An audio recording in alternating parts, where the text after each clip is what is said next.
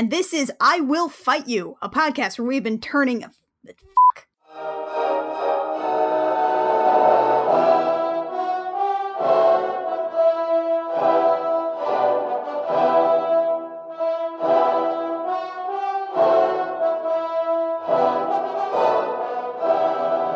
Hey there, Internet. I'm Annie. I'm Kit. And I'm Mac. And welcome to I Will Fight You, a podcast where we've been turning opinion into fact since 1986. This is our inaugural episode, folks, and we are brought to you by our generous Patreon supporters. Please, please, please, we hope you like this. Every episode, we will be presenting a cold, hard fact from yours truly's? How do you pluralize that? And showing you exactly why this opinion must in fact be correct.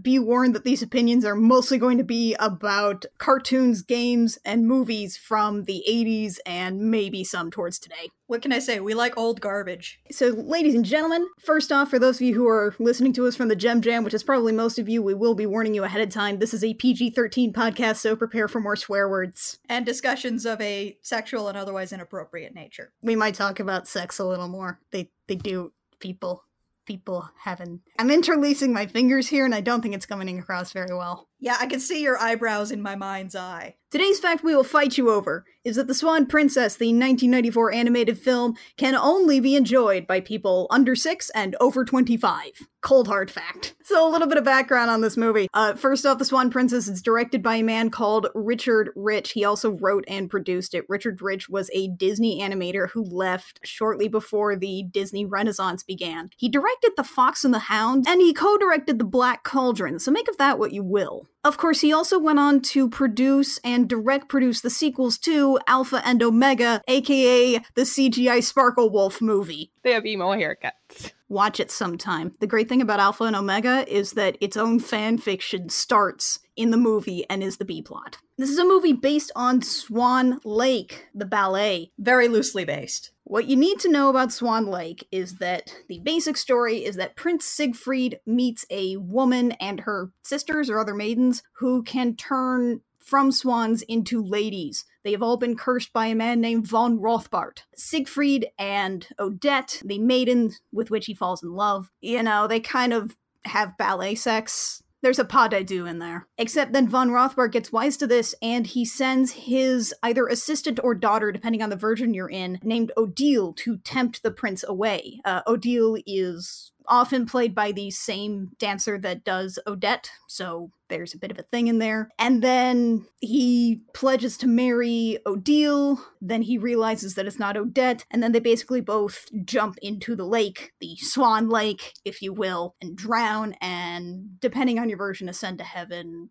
as lovers reunited. It's ballet. That's about par for the course with ballet. If you want to see that, but like Maho Shoujo, you can watch Princess Tutu, which is really good. Or if you just want to see that, but want to kind of see it rubbed all over the floor, then you can watch Swan Princess. You can watch this movie. We watched this movie. This movie is basically to Swan Lake what Frozen is to the Snow Queen. Slightly more faithful an adaptation than Frozen was to the Snow Queen. My relationship with it is I loved it, but you know those big old vans that grandparents always seem to have when you're a kid that actually have the VCR in them? My grandma and grandpa had one, and there were only 2 movies in it. One was Space Jam, and the other was Swan Princess. Oh, a connoisseur. This explains so much about you as a person. It was like 12 hours straight of Space Jam and Swan Princess. Come on and slam, and welcome to the Swan Princess. Welcome to the Princesses on Parade. Oh, no. And I do remember at one point taking it out so that I could watch it in the house, and then forgetting it for years so that Space Jam became the only movie in the van. Is this another thing like with Gem where our rediscovery of it as adults was a mutual thing? I do dimly remember at one point we were flipping through Netflix and we saw Swan Princess and we both got giddy and watched it. Yeah,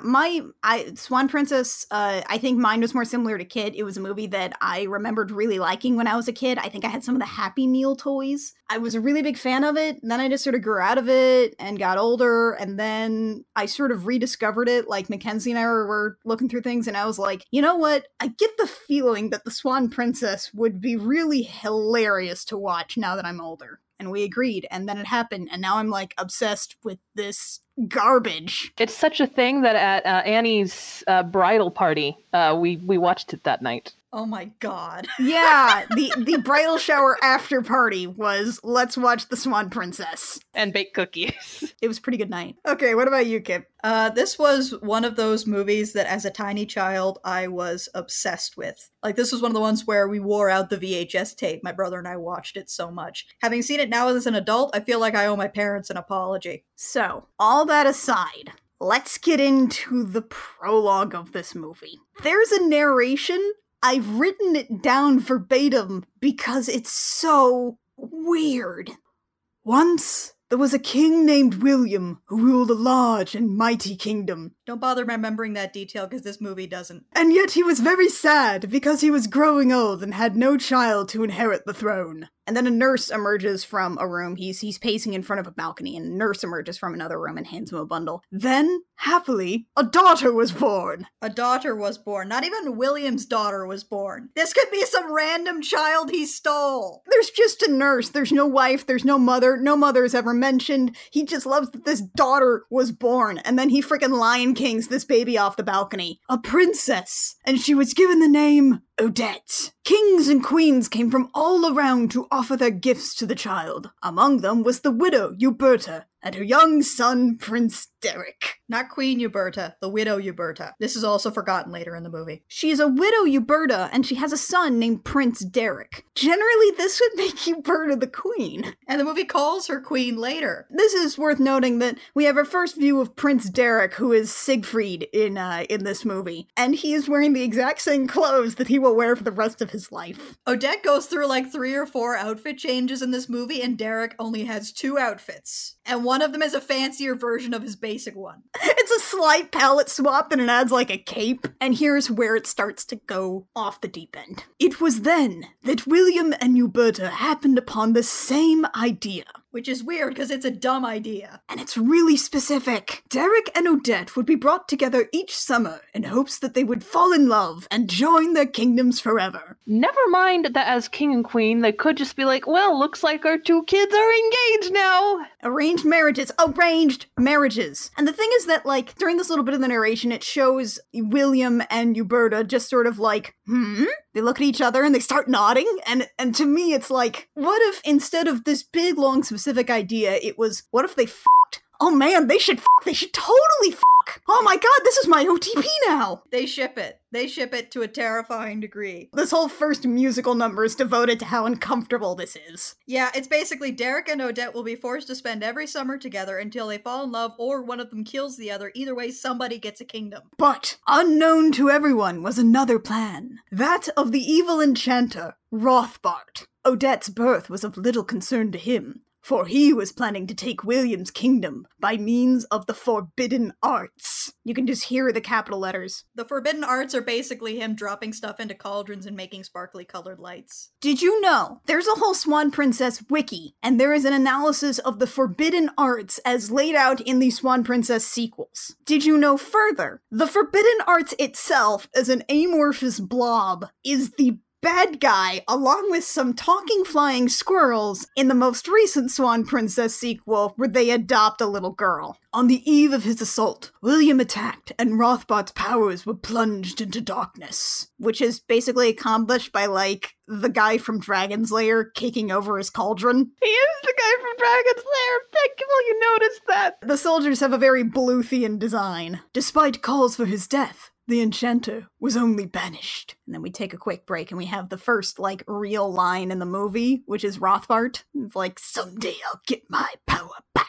And when I do, everything you own, everything you love will be mine. It's worth noting that Rothbart's voice actor is Jack fucking Palance. Jack Palance is an Oscar-nominated actor who died a couple of years ago, and basically from like 1960 onwards, if there was a bad mafia guy in a movie, it was Jack fucking Palance. That explains so much about how weird and, like, raspy and over-enunciated Rothbart's voice is. Yeah, so basically what you need to know about this movie, if you have not seen it, is that you need to hear all of Rothbart's lines in the voice from evil mob boss from the Batman movie in 1989. Oh my god. Oh my god. How does this movie just keep getting better? And Rothbart's like, someday I'll get my power back and it will never be explained how or why. Actually, Oh no, you're gonna tell me it was explained in a sequel. it was explained in The Swan Princess 3. There was a lady involved. I only know this because I was trying to figure out what the hell the Forbidden Arts is. Many feared William too kind, but over time the threat was forgotten, and all hopes turned to that distant summer when Derek and Odette would meet. It's important to know about this scene that the happy music cue on Derek and Odette will meet, which starts way too early. It starts while Rothbart is stalking away into the woods. So we have the main villain stalking off to get his revenge, and then like this happy little music over top of it. La la la, sha la la la la la la la la. So, that distant summer later, we fade into an awful gremlin in a neck ruff who cackles and prances on top of a castle. I was about to call him the creepy bard guy, but that sounds better. I also like that. I think he is referred to as the Chamberlain, but I have him in my notes as just the gremlin. We are at Uberta's castle. And we're starting a song called My Idea of Fun, I think. I think it's just This Is My Idea. Look, by the time the credits roll around and it's actually showing you what the names of the songs are, I can't. You're too distracted by the 90s power ballads over the credits. There's a 90s power ballad, guys. Get ready for it. So, Uberta and Derek are here. They're just meeting William and Odette on the frickin' lawn on a dirt road. William and Odette have maybe been riding horseback and riding on a boat for like at least a day. They haven't got a chance to change clothes or sit down. Odette's not even in her own saddle. She's sitting on her dad's saddle. Why is there no carriage? Doesn't this sort of like thing happen in at least like a throne room or a receiving chamber? A good thing to also note here is we're about to see a bunch of facets of Odette that will not be explored later in the movie. Yeah, she loses all interesting elements of her character the moment she gets hot. Well, I would say the same thing happens to Derek, but he didn't really have anything to start with. And this whole sequence is get ready for heteronormativity, the movie. Right before the song starts, Derek and Odette are like maybe 6 years old each, maybe 7. Boys are gross, they have cooties. Girls are gross, they have cooties. Whatever. Derek and Odette are shoved together to say hi, he has to kiss her hand, it's this whole thing, and then the song immediately just sort of rolls in with, he looks conceited, what a total bummer! There's no pretense of historically accurate dialogue in this thing. And I mean, we're about to see the next 10 years of these kids' lives, at least, and their parents are the pushiest people about them getting married, and it's really uncomfortable. I always hate this thing where adults will force heterosexuality onto small children. The worst thing about it happening in this movie is that it fucking works. And not to mention, it also has one of those really uncomfortable tones of like, haha, they're fighting, oh, boys will be boys. I will note that there's a really great line in this song where the commoners are talking about why they want these two to get married. And one of the lines in there is, and with some luck, their marriage will result in lower taxes. Mad props for working that into a song in a children's movie. Although this is also the same song that rhymes seasick with be sick. Look, this song's a bit hit or miss. Okay, so let's quickly run by all these little time skips that we have, because we have about 4 here. In the first one, they're little kids, they're sword fighting and punching each other while the parents are singing about how good this idea is. Derek's choking Odette in the background, and then Odette punches him in the face. It's maybe the best part. Then, like, Derek and his chubby friend Bromley hit her with a tomato. Tween Odette has murder in her eyes. Every peasant is really into these guys getting married. Is this what it's like to be British? So then we have another time skip. Teen Odette and Derek. I think this is the one that's my favorite version of Odette, because it's like she tries to talk Derek into playing dress up, and she's always flirting with the castle guards. What happens to Flirty Odette? I want Flirty Odette back the rest of the movie. I want the one who has a sword and will beat Derek with it. She's flirty, she chats, she's very clever, she wins at cards, and she's also reading a lot. This seems like a combination of hobbies and interests that would make for an interesting character. But no. Derek, meanwhile, is still exactly the same. He just got taller. This is when we splash the peasants and they're doing some dramatic things with the backgrounds, but then we come up to King William writing a letter to Queen Uberta, and he's like, what if Odette doesn't go for the merger? Urge her! Why not just make this an arranged marriage? Why not just sign a contract instead of this weird, passive-aggressive, pushy crap? Also, merger and urge her. Well, that's at least better than seasick and be sick. Marginally. This is our final flash forward. Where they're like, for as long as I remember, we've been told we'd be wed, don't like the other one, and then they're finally shoved into the same room together, and everything goes sparkly.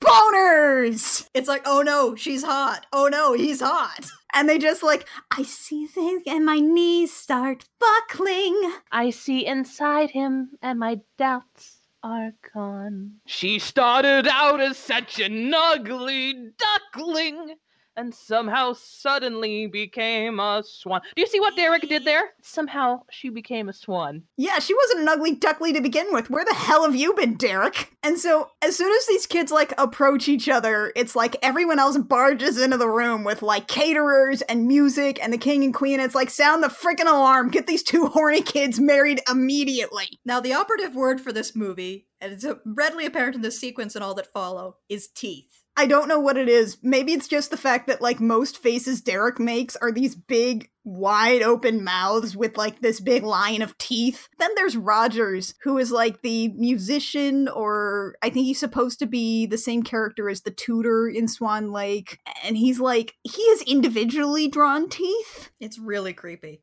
There's so much teeth in this movie. And then these two teethy young morsels start doing the Cinderella dance. They dance in a pink void. And it's one of those, like, semi-homage traces directly over the ballroom dancing shot in Cinderella. And then they kiss, and Derek's filthy man paws end up on Odette's hair. Don't touch that, it's better than you. And after this little fave smashing, Derek is like, arrange the marriage! And then Odette's like, what? You're all I've ever wanted. You're beautiful. Thank you, but what else? What else? Is beauty all that matters to you? And Odette's dad is like, shut up, Odette! And then Derek's like, what else is there? Wah wah. Shut it down! This is now how arranged marriages work, apparently. Shut the whole thing down. Everybody goes home, and Uberto wanders to the halls shouting, all these years of planning wasted! Did she not have a plan B? What else is there? This is when we're formally introduced to Lord Rogers, who's like a conductor or a tutor. He's like Uberta's, like, gay best friend. But also later they might get married in the sequels? And we don't talk about, I consider that non-canon. And Rogers has the best line in the whole movie. You should write a book. How to offend women in 5 syllables or less. Rogers is the best character in this movie. He is just as tired of Derek's crap as we are. And Derek's like, well, I feel other stuff too, I guess. I'll prove it to her. I'll prove my love. Meanwhile, he's playing chess with Brahm. And at one point, Brahm is like, you lost your queen, Derek. And Derek does this exaggerated eye roll and says, that's twice in one day. I wrote that down verbatim in my notes, and then I put a little angry face next to it.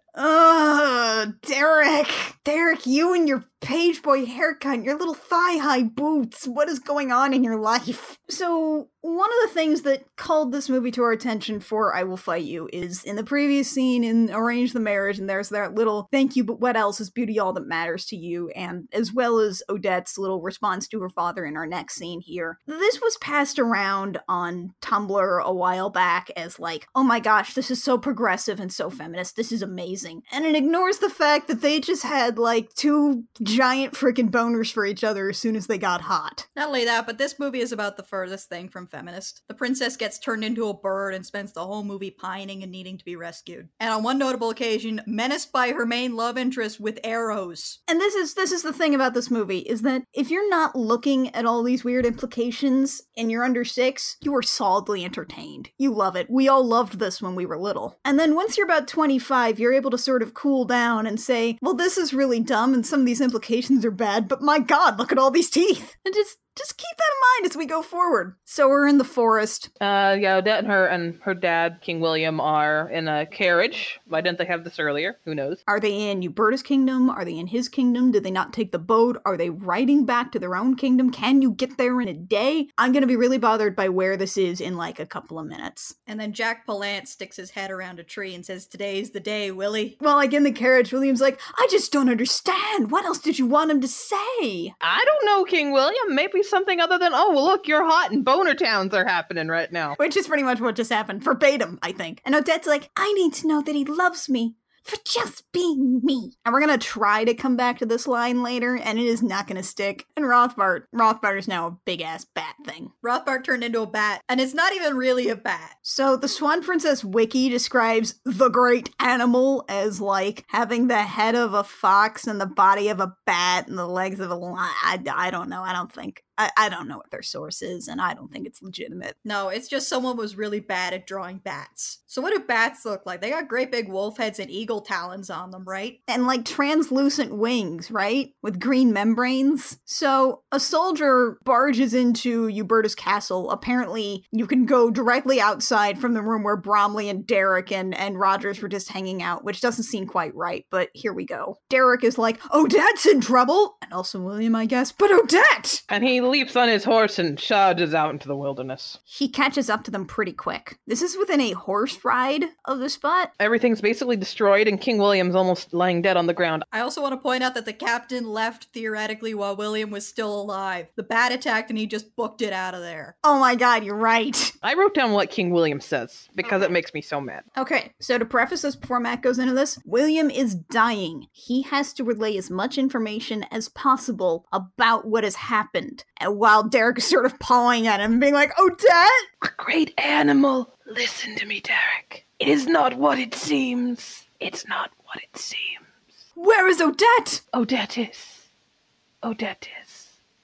gone. And then he dies. And then he's like, oh, gross, dead body. Odette! Howls Odette into the night. Okay, these are his last words. These are King William's last words. Let's break this shit down. A great animal. Listen to me, Derek. It is not what it seems. It's not what it seems. Odette is gone. Let's isolate it's not what it seems, because this is a phrase that Derek latches on to for the rest of this movie. It's not what it seems. It's not what it seems. We have 5 syllables here. If you are dying and you are trying to explain what the hell you just meant by a great animal, and you're going to pick it's not what it seems in order to relay the most crucial pieces of information. You can do this with the same amount of syllables to say, the wizard's a bat. 5 syllables. You've just relayed so much more information. You could even shave this down by 1 and say Rothbart's a bat. Suddenly they know their villain. Suddenly they know what they're looking for. It's not what it seems.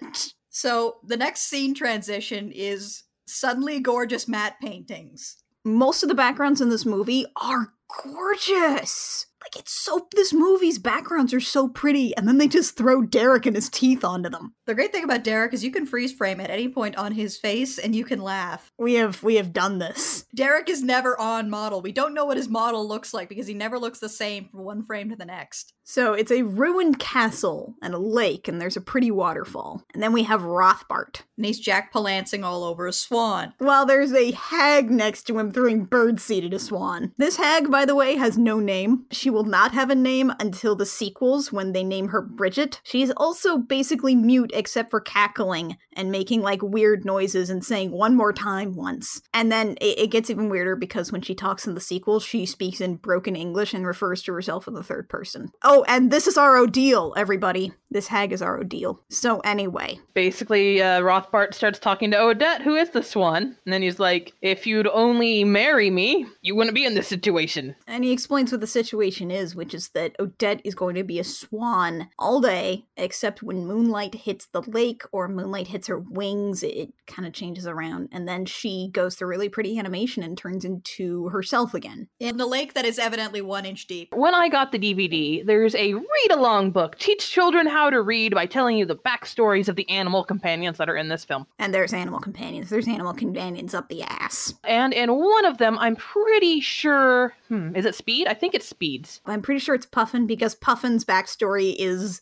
off the frickin' wall. And, but in the middle of this, Odette's the one telling these stories for reasons unknown. And Odette's like, and then Puffin showed up to help me with my evil Uncle Rothbart. And we're watching this and I'm like, hold on. Evil Uncle Rothbart.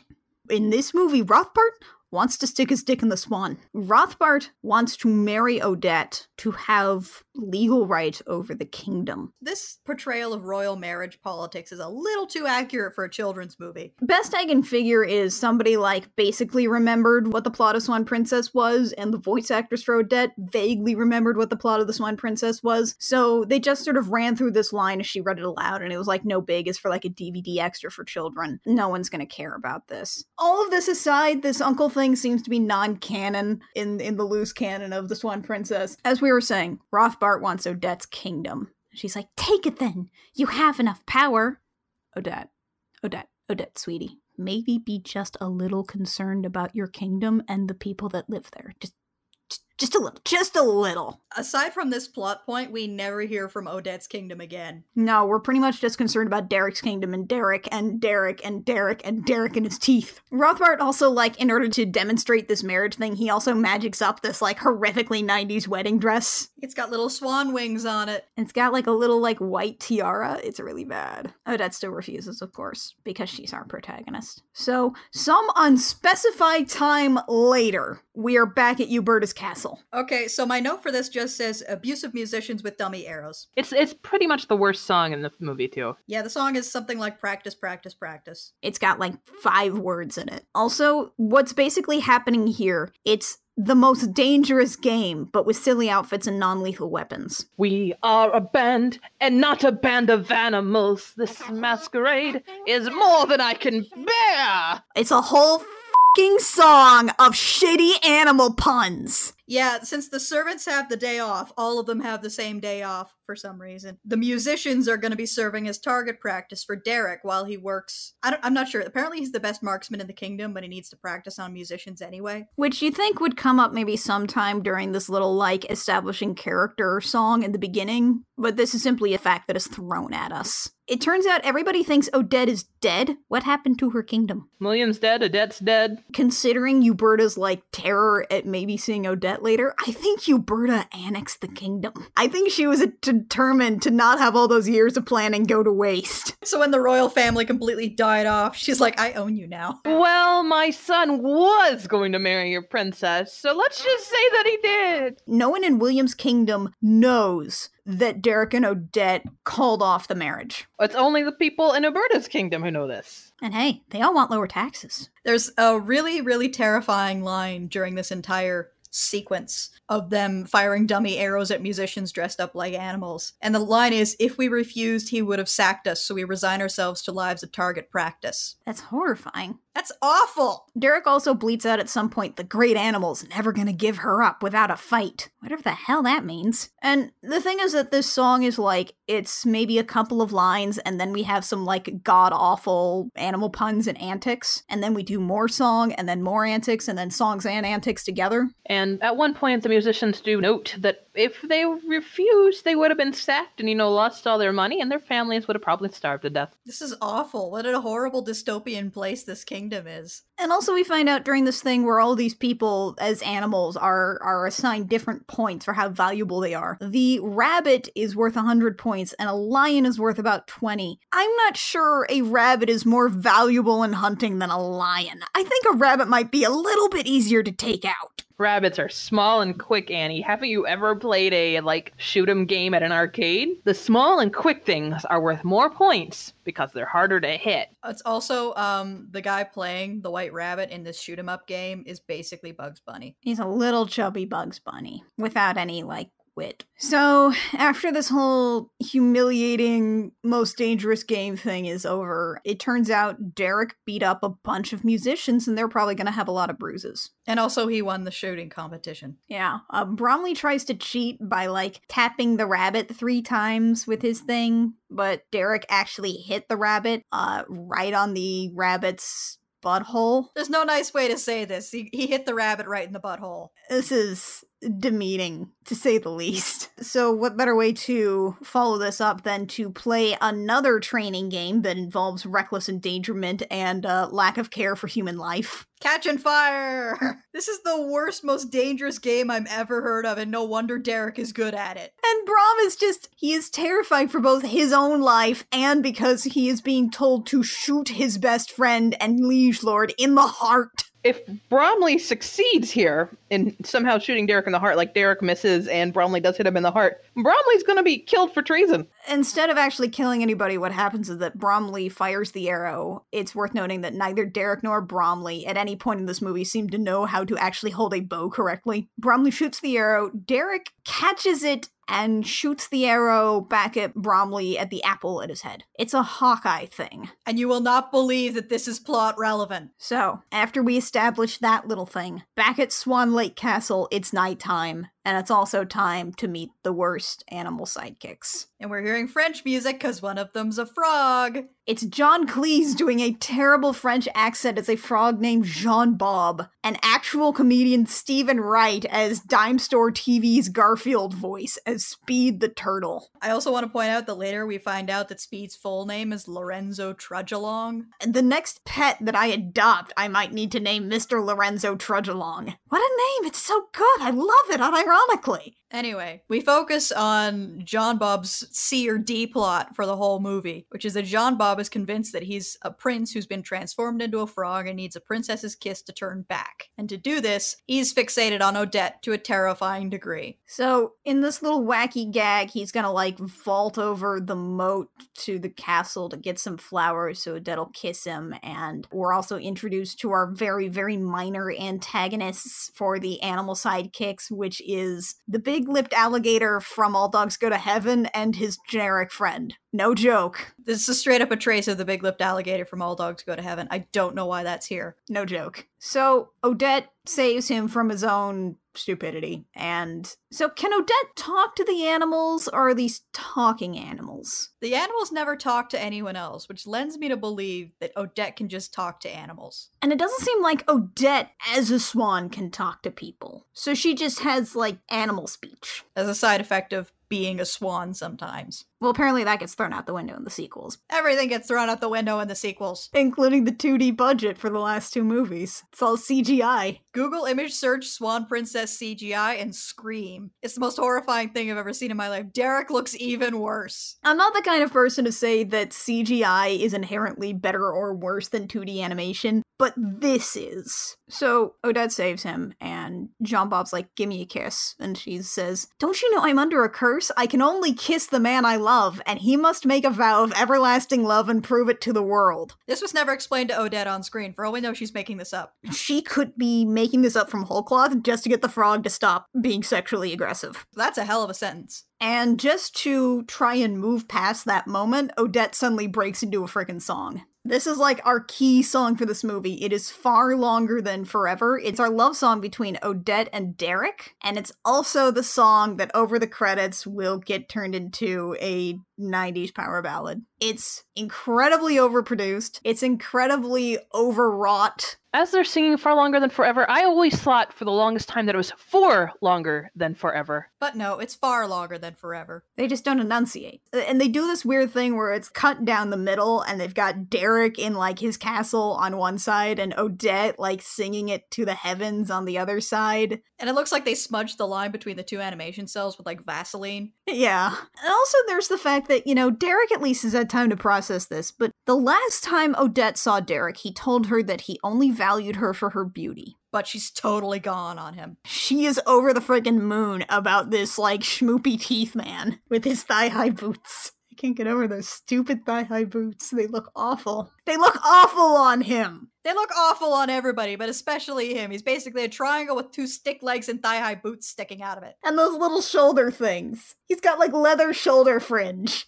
It's just this awful song. It's this awful song. Everything about it is awful. The lyrics are... I can't even remember any of the lyrics. It's that generic. I can. I like the way you said that as a threat. Please don't. For one thing, we don't have the rights. So instead, how about something even more awkward and bad? Because, oh shit, here comes Puffin. And by golly, does he have an accent? He has an accent. We're not sure what accent it is, but it's there. It might be Scottish. It might be Irish. We're not totally sure. Lieutenant Puffin. In what army? We just don't know. In Puffin's backstory, he learns karate from a Japanese emperor. Puffin knows karate, and he says awful irritating things, and he adds sound effects to his speech. He swaps out sound effects instead of just saying words. It doesn't get old at all. The weirdest thing is that 6-year-old me f***ing loved Puffin. I was such a big fan of Puffin. I don't know why. I love Jean Bob. Is this like a Jar Jar Binks thing where you look back on and you go, wait, that character was awful? Maybe. I mean, in this movie, especially from like the sort of Swan Princess side of the whole thing, Puffin is definitely the most active character, so maybe we were attracted to that.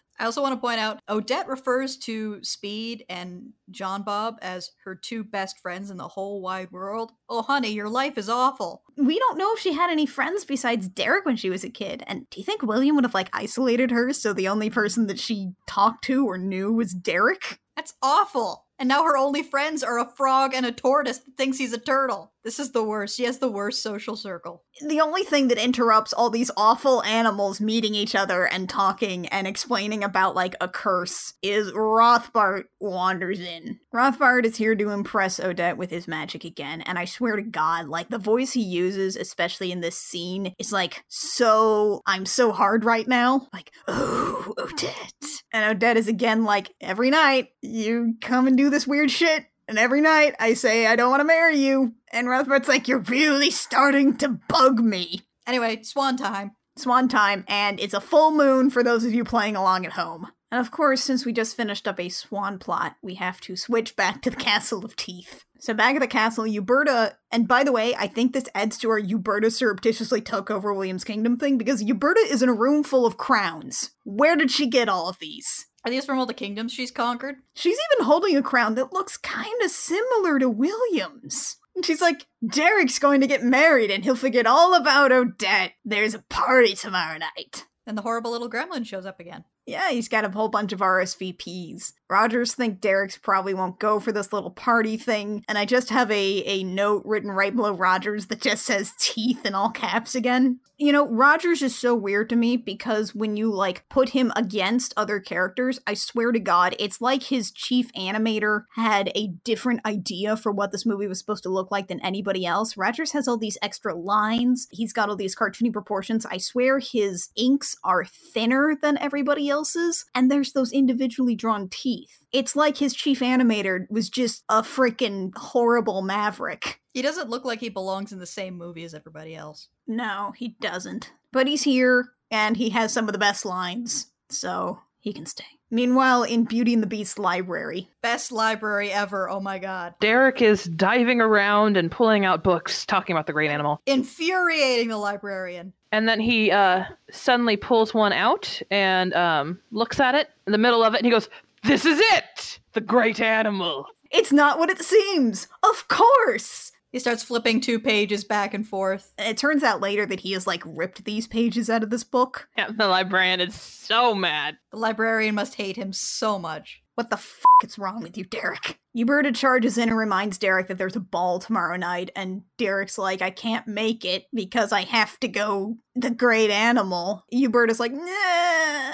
Derek says, okay, but don't make it one of your beauty pageants. Has she had many of these? This must be a regular thing because, by God, they've got it rehearsed. You think it's a metaphor or, like, some kind of exaggeration, as though it's like a beauty pageant? And then Princesses on Parade happens. So back at the lake, Puffin actually points out a really good idea, which is, hey, why don't you go and get Derek and bring him here and then turn into a lady? Puffin has the smartest ideas, and it's awful because it's encased in these horrific garglings that come out of his mouth. And this is, I think, when we get the song No Fear. Yeah, it is. I know you said Far Longer Than Forever's the worst, but I think No Fear is the worst for me. I love them all, even if I kind of hate Far Longer Than Forever. Honestly, I can't accurately assess whether No Fear is a bad song because I keep getting distracted by the fact that this movie thinks swans can hover. This is a song that is Odette and, like, the animal trio. This is them looking for a map, and they're flying around looking for the map, and when they find it, Odette is just gonna, like, be on the sidelines while the wacky animal sidekicks try to get the map from the hag, and there's, like, a 5 to 7 minute sports gag montage.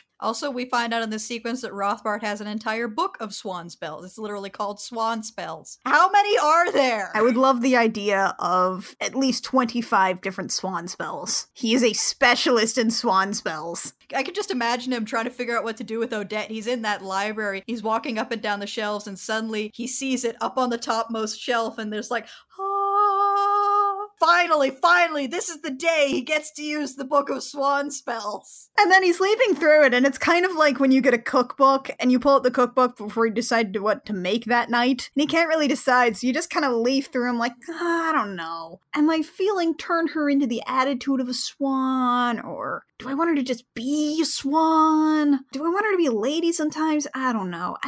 I just kind of want to go out for burgers. So the sports montage is like, it's football, then it turns into tennis, then it turns back into football, then it's baseball, and then it turns into hockey, and I think it turns into luging at the end, and then they get the map, and that's like the only thing that happens, and it's a long-ass song, and it's supposed to be wacky, and I hate it. The sequence is like 5 times longer than it needs to be. And that's really kind of the whole thing about this movie. Everything about this movie is much longer than it needs to be. Especially considering it took 4 years to make because they were hand painting every cell. And then it got clobbered at the box office anyway by Star Trek Generations and the re-release of The Lion King. So, back to Derek. He and Bromley are prepping for hunting. Derek tore the pages out of the book, and it shows a mouse turning into a dragon. Well, it doesn't even show that. He tore a page out with a dragon on it, and he tore a page out with a mouse on it. And he just kind of flips back and forth. It's like a really bad flip book. It's like the Flipperama bits from Captain Underpants. And he says the great animal can apparently change shape into any animal. How does this give them the edge? How does he say, today's the day, I'm gonna go look for any animal? He comes to this conclusion out of nowhere, and it just basically sets up the dumbest conflict in this entire movie.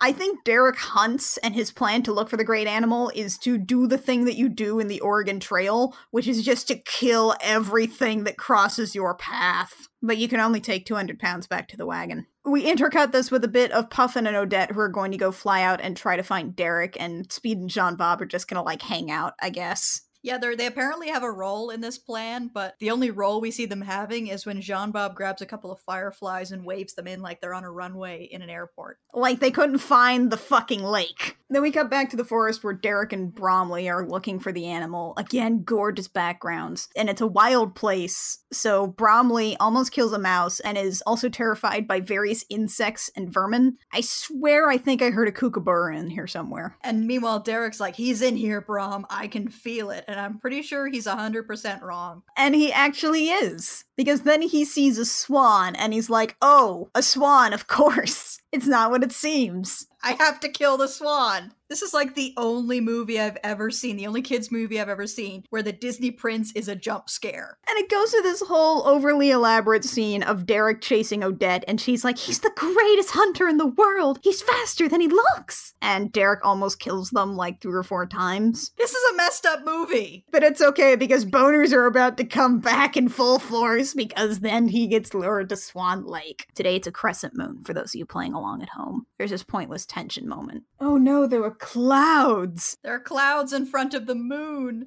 Odette can't transform because clouds! And so Derek's about to kill her and Puffin headbutts him. And then that, like, brief, absolutely momentary distraction, the clouds just rush away, and we go through our stock transformation. It is the prettiest animation in this whole movie. I just have a line in my notes that says, Derek and Odette teeth at each other. Again, this lake is 1 inch deep. Either that or they can both walk on water. Rothbart comes along, and Odette pushes him away while babbling about the vow of everlasting love and prove it to the world, and Derek's like, of course, I'm having a party. Come to the ball tomorrow night. And then Rothbart's here again. And to distract him, Odette is like, you know what? I've decided I'll marry you. Yeah, what was her end game there? I do not know, but Rothbart goes through this whole thing where he's like effusively, oh my god, yes, this is the best thing that's ever happened to me. I'm gonna get my beard trimmed. This is gonna be wonderful. I'll make you the happiest woman in the world. And also I found Derek's bow and I know you're lying. It's actually kind of great. He cartoonishly pulls it out from under his cloak. It's like Bugs Bunny hammer space in there. And Odette's like, I will marry Prince Derek, and you cannot stop me. And it's like, he's a wizard. I think he maybe has a swan-related spell to stop you.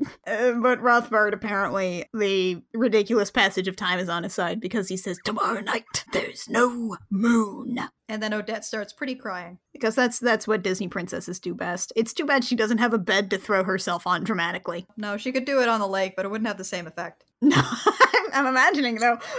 Oh, ploosh! Here comes Rothbart with his musical number. No more Mr. Nice Guy. You might think it's gonna be a really good rock song, but it's not. Rothbart basically makes the plan that he is going to turn the hag into Odette in a sexy black dress and have Derek make the vow to the wrong princess or something, and somehow that'll make Odette die.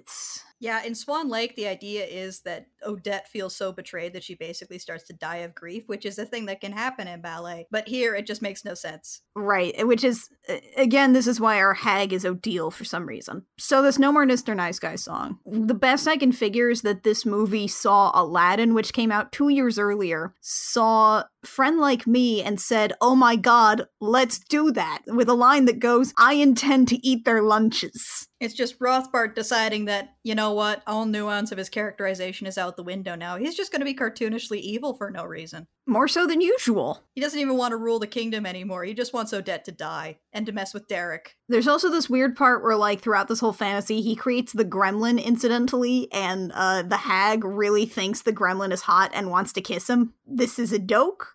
Ha ha ha.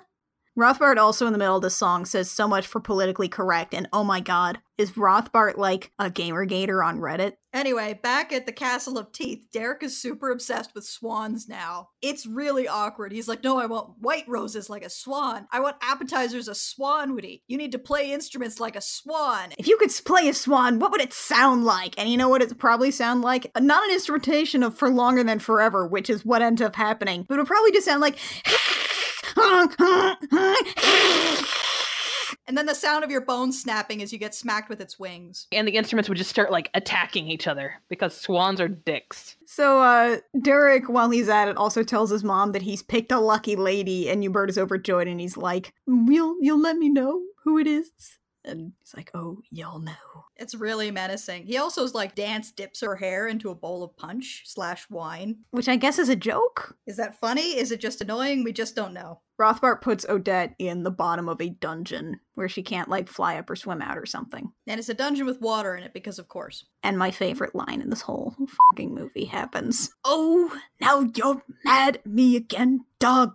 Gonna can't do nothing right. Head full of pudding. Head full of pudding. Head full of pudding. Head full of pudding. Anyway, speaking of heads full of pudding, Rothbart has also captured Bromley. You remember that character we forgot about? Yeah, here he is. He's here to... I bet you can't possibly guess what his only point is going to be in being here. Spoilers. Hawkeye. Bromley gets thrown into the dungeon. So the princesses for this quote-unquote beauty pageant have all arrived at Huberta's castle. And there's this, like, weird mini song by this, like, quartet about how, like, everybody wants to be at this party. And the weird thing is that this song isn't even a minute long, which is great because we're used to gem songs on this podcast. But also, the song isn't even, like, listed as its own song on the album, so I have no idea what this is. It's just part of Princesses on Parade for reasons unknown. Right before we get to that, though, you'd think it was time for a wacky animal rescue, but it's not. It's just time for a verse of No Fear from the Animals. So we get a pointless scene that says, we're gonna do a thing. And then it's frickin' time! It's time for Princesses on Motherfucking Parade! You remember No Beauty Pageants? It turns out it's a beauty pageant. Because Huberta was a beauty pageant contestant back in 39? I don't want to know what numbers precede 39. The gremlin is singing the beauty pageant song. And oh boy, does he have a deep voice. I don't know what the general songs are for, like, Miss America. All I have is Miss Congeniality. So this guy is basically just William Shatner going, she's beauty and she's grace, she's Miss United States. And there's so much glitter. Oh my god, it's just glitter up the ass. Let's run through our princesses that are actually presented to us that don't seem to be the princesses that are actually singing the song. We've got Corn Princess. We've got someone named Antonia. We've got Griselda, a Russian princess. And then we have Brunhilde, who actually has metal riveted onto her face. Mary Brunhilde! Brunhilde is the best here. And then the song just sort of keeps happening after that. There's, like, male dancers who just sort of float in and out, and it's all about how Derek is gonna fall in love with one of them, and the song just keeps going and happening. Every time you think this is gonna be over, it's not. And then there's a knock on the door, and the Chamberlain dies inside. He's horrified that he forgot a guest, I guess, to the point where it's like he thinks he's actually going to die. I think Huberta might actually kill him. There is this unspeakable tension between Huberta and the gremlin. The whole room is tense. The whole room is like, there was a knock on the door. We were unprepared for this eventuality. Who else is here? The door opens. It's not the milkman. And everybody is rendered stunned and silent. It's Odile, but it's the hag as Odette, so let's just call her Odette. It's Odette. Nobody recognizes her at all. The whole room is silent. Those who seem to recognize her are utterly devastated by this. Uberta is like, oh no, it can't be. The only way that Uberta could be this horrified and unbelieving by Odette, a princess presumed dead, walking in, would be if she had usurped William's kingdom. And she's like, oh great, the actual heir to the throne just showed up. Shit, shit, shit. And Derek and Odette start their Cinderella ball dance again. And then a wacky animal rescue happens. So Speed is going to distract the alligators while Jean-Bob tries to find the hole that the water is coming into the dungeon through. And then they're going to make the hole wider so Odette can escape. This all takes so fucking long. There's the big-lipped alligator, there's the other alligator, there's things that I think are supposed to be jokes. Long story short, Odette gets out and she tries to get Bromley out, but he isn't going for it because he thinks, rightly so, that a swan grabbing at his clothes is maybe going to attack him. Swans are horrible. Like, of all animals to turn somebody into, why a swan? A swan can you up. Book swan spells. He's been holding on to that thing for years. So back at the ball, Odette has flown off and she's arrived outside the castle windows and she's gonna try and, like, warn Derek that the Odette in there is not the real Odette, but this castle is swan-proof. This castle has been painstakingly swan-proofed. All right, I wrote down Derek's line verbatim. Can I hit you guys with Derek's little speech? Today I have found my bride. I present her to you as the future queen of our fair kingdom. And as proof of my love for her, I make a vow to break all vows. A vow stronger than all the powers of the earth. Before you and before the whole world, I make a vow of everlasting love to Odette. So people know what a vow of everlasting love is? This is a normal thing that happens, apparently. In the ballet, it's just, I'm gonna get married to you. But even better is that the moment he says to Odette, Odette's like, Derek, no! But because she's a swan, and this is not a movie with talking animals, it probably came out like, honk! So here's the thing, he gestures to the woman that he thinks is Odette, but he names her. It's not like he's saying, I'm making a vow to this woman standing next to me. He's explicitly talking about Odette. So how does this not work? How detail-obsessed is this curse? This curse is really obtuse. So Rothbart breaks in, and to remind us of how terrible he is now, he starts singing a bar of No More Mr. Nice Guy. I made a vow of everlasting love. And then Rothbart snaps back with, you made a vow, all right. A vow of everlasting, wait for it, death. As opposed to, you know, the temporary kind. It was like Odette turns back into the hag, real Odette is apparently gonna die and something, and I love this. I love this, a vow of everlasting death. Like, he's been sitting on that one for a while. He's been working on that line all the way here. But yeah, now Odette's gonna die because this swan curse has too many moving parts. Derek, again, ignoring everyone else in his pursuit for Odette. He chases a swan across the country on a horse. It takes him like maybe 10 minutes, maybe a half hour at the most, to get to the lake from his castle. Whenever she went missing, how come they didn't search this area if it's like 10 minutes from his castle? They were like, we searched everywhere for Odette. Let's not search the evil castle. 'Tis a silly place. I mean, Odette probably could have recognized the mountain ranges around her. She probably could have recognized the geography to figure out where she probably was, but she had no freaking clue. That's because her whole brain's trapped in a swan. Let's not even get into matter transference, alright? Okay, so first off, we have a quick bit of Bromley, like, breaking out of the dungeon, but that's not important because Odette dives down, turns back into a lady as she's dying, and Derek arrives and he teeths over her while there's sad for longer than forever music happening. Sad piano key song. Do do do do do do do. Odette's still alive a little bit. She's like, Derek, I love you for some reason. Derek's like, cheese. Then she, I guess, dies. It's not really clear if she's actually dead or not, but Derek takes that as a cue to shake his fist at the heavens. I made the vow for her. Do you hear me? The vow I made was for her! He just howls it to the heavens. The vow I made was for her. Not gonna lie, that is the part of the movie that I quote most often. can't hear that and not laugh. I crack up. I've seen this movie now 3 times as an adult, and I've cracked up every time. I can't keep a straight face. Rothbart's back now, and he and Derek are gonna fight. Rothbart finally turns into the Great Animal, which is like a big dumb bat version of Maleficent as a dragon. Note for note, it's the Maleficent fight. The bat breaks his sword. There's this tiny bit where Puffin's like, Sean Bob, go get the bow at the bottom of the lake, even though all of us can swim and you can carry the least. And as they pull it up, everything looks like hope is lost, etc., etc. And Bromley appears, and he's quivering, and he pulls back his bow and shoots an arrow at Derek. And catch and release happens. He shoots it at the bat, and the bat dies. I'm sorry. The bat doesn't die.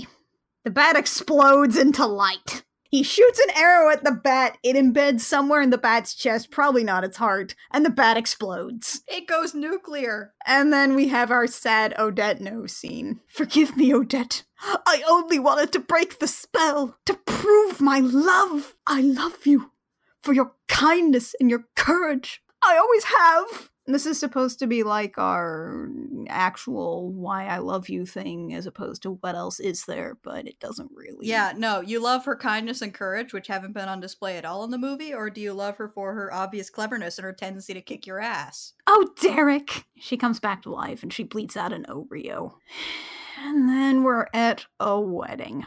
And oh god, it's the swan dress again. They didn't want to design 2 wedding dresses for this movie. So we've got Odette in this tragic swan dress, and this reminds me of something. When Derek was really excited about this whole like swan theme that he wanted for this ball, did he not think that maybe designing everything in the object of Odette's persecution and torment might be a little inappropriate? Bad form, Derek, bad form. And then it gets worse because they've moved into the evil castle. Yeah, sure, this place where I was imprisoned and my bodily autonomy taken away from me for God knows how long, sure, let's live there now. Yeah, I can be reminded of it every day, especially now that the hag is apparently my maid of honor. And then it gets even worse because it's post-wedding and sexually aggressive frog is here. Yeah, at the reception, there's this whole thing where we wrap up our little plot. Finally, Odette kisses Jean-Bob, and nothing happens. But John Bob thinks it is. What's incredible is that Jean-Bob is going to not drop this whole kiss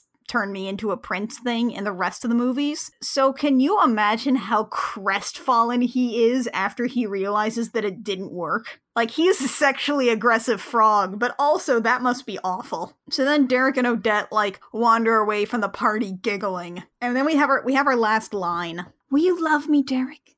Till the day I die? No. Much longer than that, Odette.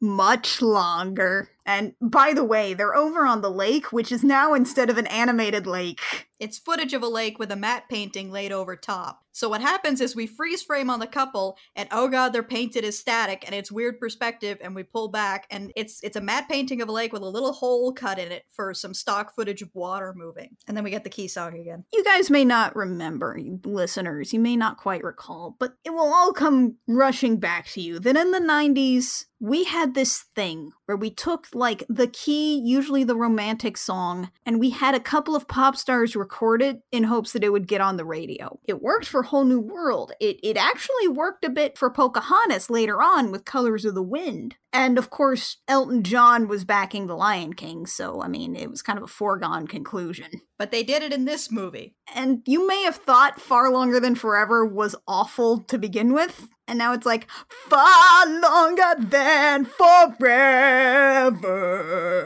Dragging every note along, kicking and screaming. Oh god, and then like that takes us out. And I want to point out there's a bit in the credits where they thank all the banks that they got loans from so they could finish this movie. And then there's like a second 90s power ballad that didn't show up in the rest of the movie. Yeah, what the hell was that song? It's called like Eternity or something like that. Maybe it was a cut song, like they didn't finish the sequence for it. Like they needed 2 romance songs. But it's awful. So, normally in a podcast like this, this is the point where we have our final thoughts. But this is I Will Fight You, where we only have cold hard facts. So, Mac, final facts about the Swan Princess. Rogers is the greatest character. You can only enjoy this movie when you're under 6 and over 25. And it has some of the greatest lines in animation history, because the vow I made was for her. Kit? Fact number 1, nobody misses VHS. Fact number 2. You would think individually rendered teeth would be horrifying, but it's worse when you see them all in one enormous white block in the mouth of a character that never closes. Fact number 3. Most of the actors in this movie are way too good for this movie. And from me, fact number 1, swan-proof castles are bad for you. Fact number 2, if you are between the ages of 6 and 25, the greatness of this movie will completely go over your head, and we apologize for that.